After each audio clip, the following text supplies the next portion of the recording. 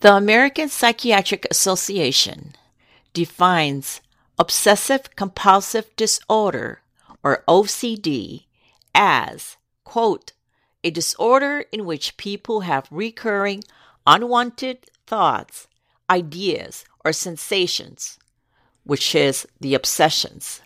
To get rid of the thoughts, they feel driven to do something repetitively, which is the compulsions.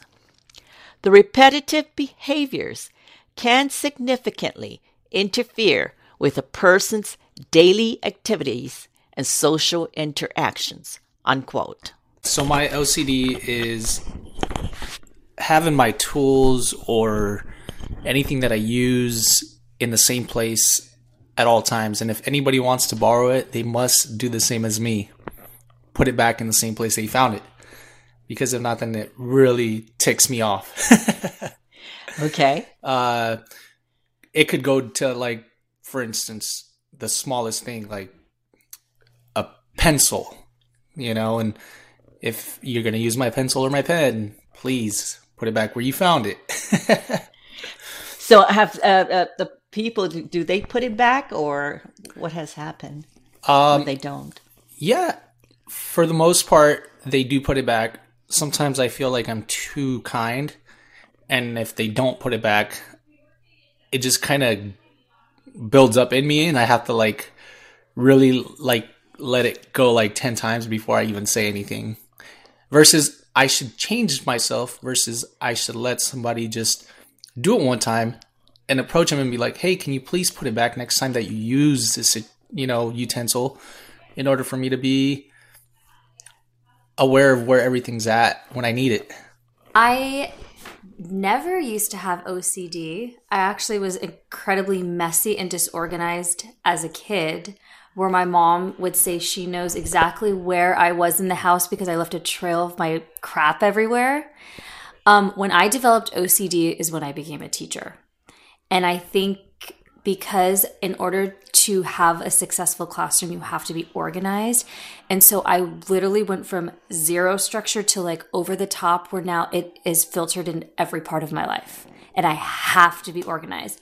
So my OCD is for example, if I'm teaching and I look in the classroom, whether it's kindergarten or first grade, it doesn't matter. If I see trash on the floor, I can't teach until it's all picked up. So I literally have to stop everything and it has to be clean.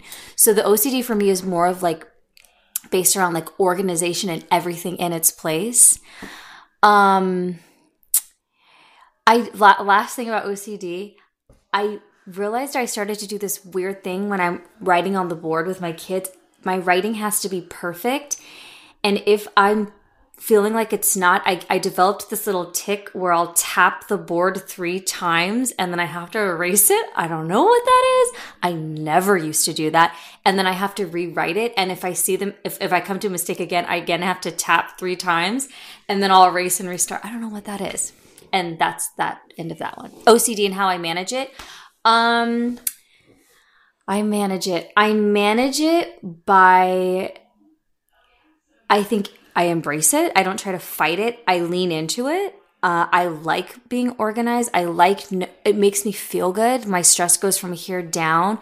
And so I think I go off of that feeling of calm and peace when things are organized. And that helps me to manage it because I feel good.